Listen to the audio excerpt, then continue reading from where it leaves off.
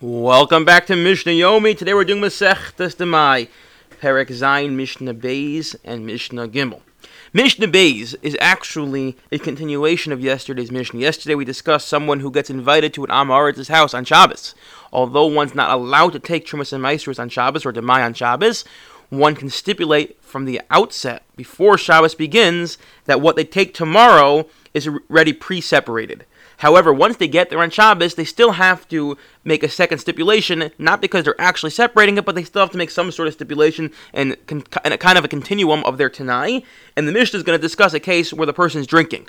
It's the same thing for drinking and eating, but the first Mishnah, Mishnah Aleph, discussed eating, Mishnah Beis discusses drinking, but it's really the same halacha. Mazglo as a kos omer, when the person dilutes the wine for him, mashani asid l'shayir, what I'm going to leave the shul kos, harihu meiser is going to be meiser, ushar meiser samach lo, and the rest is meiser next to it, zesh asisi meiser, also trumas meiser alav, and this I mean meiser, then there's also trumas meiser as part of it, meiser sheni bepiv, and then there's meiser sheni, umachal al mos, meiser sheni is in my mouth, and what is supposed to be meiser sheni that I'm drinking is going to be mechal al mos. So again, it's a continuum. From the outset, he designates it, but on Shabbos again, he just has to re-designate it. Mishnah Gimel. So this is a very similar strain as yesterday, as the previous two Mishnayos, and that is, what if you have someone like a poel, and this worker, this day laborer, is being paid by the balabayas, and part of his payment is he gets to eat a set amount, in this case 100 figs, or whatever it is, throughout the day. He can eat it throughout the day, so it's not all at once, but rather as he's working, he can eat a little bit. And we're not dealing here with a worker who's picking the fruits, because then it's pre-Trumas and Maasros, as we learned. Trumas and Maasros only happens once it's making into a Kri. And actually, the Gemara tells us in Bav Metzia that a worker is allowed to, not only can he, but he's allowed to eat while he works. You can't muzzle your animals, you can't muzzle your workers, they're allowed to eat while they work. Here, it's someone who's working in your house, as you're working, you're allowed to eat. But the problem is, since he doesn't have the amount of food in front of him now, but only throughout the day he's going to get some, and the Balabayas is not believed to on Trumas and Maasros, so what he can do is essentially stipulate from the outset, from the beginning of the day, that he's going to essentially, what he's eating the Trumas and Maasros will be taken off throughout the day, similar to the pre-Erev Shabbos conversation, pre-Erev Shabbos tonight. Notel grogres achas v'omer. He takes one fig and says, Zu v'teisha bos acharav osuz meiser al tishim shani ochel. This one and the 9 that follow are going to be the meiser for the other 90 I'm going to eat.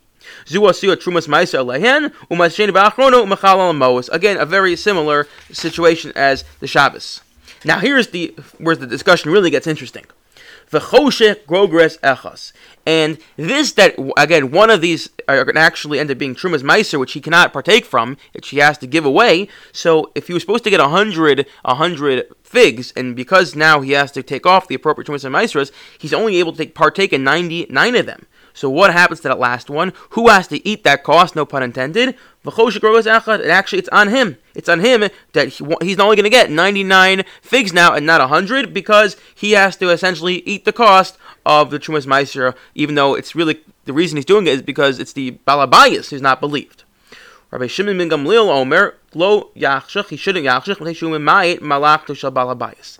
This is a very interesting and fascinating concept. Says Rabbi Shimon ben Gamliel, he's not allowed to eat less than 100. He has to still eat 100, which means he now has to go ahead and purchase an additional fig from the Balabayas so that he eats 100, because if he only eats 99 and you're supposed to eat 100, he's not going to have the same strength. He's going to be lacking food. He's going to be a little bit hungry. And then he's not going to be able to work as hard for the Balabayas, which is fascinating to think about in the realm of Hoshen Mishpah, that if you're hired out to do a job, so you have to make sure you are appropriately prepared to do that job, which means you have to eat a good breakfast, because the person's hiring you, assuming you are healthy and you can do the job of a regular person. And if you don't eat breakfast, if you're fasting, you're going to do less of a job, or you don't get enough sleep, which in Shulchan Aruch Yodei and Hilchos Talmud Torah points out, someone who teaches children has to eat properly.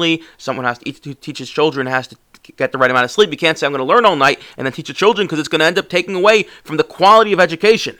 And therefore, says Rav Shimon ben Gamliel, so too here a person has to make, if the Balabayas assumes he's going to eat 100, which means he's going to work to the fullest extent, so he too has to make sure he eats 100, and even though he has to eat the cost, in this case, he has to actually pay for an additional fig, so he eats 100, and then the 101 fig will be the one that's Trumas Meiser. It's interesting, the Rambam does not learn the Mishnah this way, and Rav Zilberstein speculates because he says perhaps the Rambam, who was a doctor, said the difference between eating 99 and 100 figs is so little, and the Rambam knew that it really wouldn't affect his productivity. However, the idea is still there. In fact, Rav Zilberstein brings a case of someone who was hired to go, it seems like some sort of Pesach program, to be a teacher to the children. And he gets there and he realizes that the Pesach program, they eat gebruks.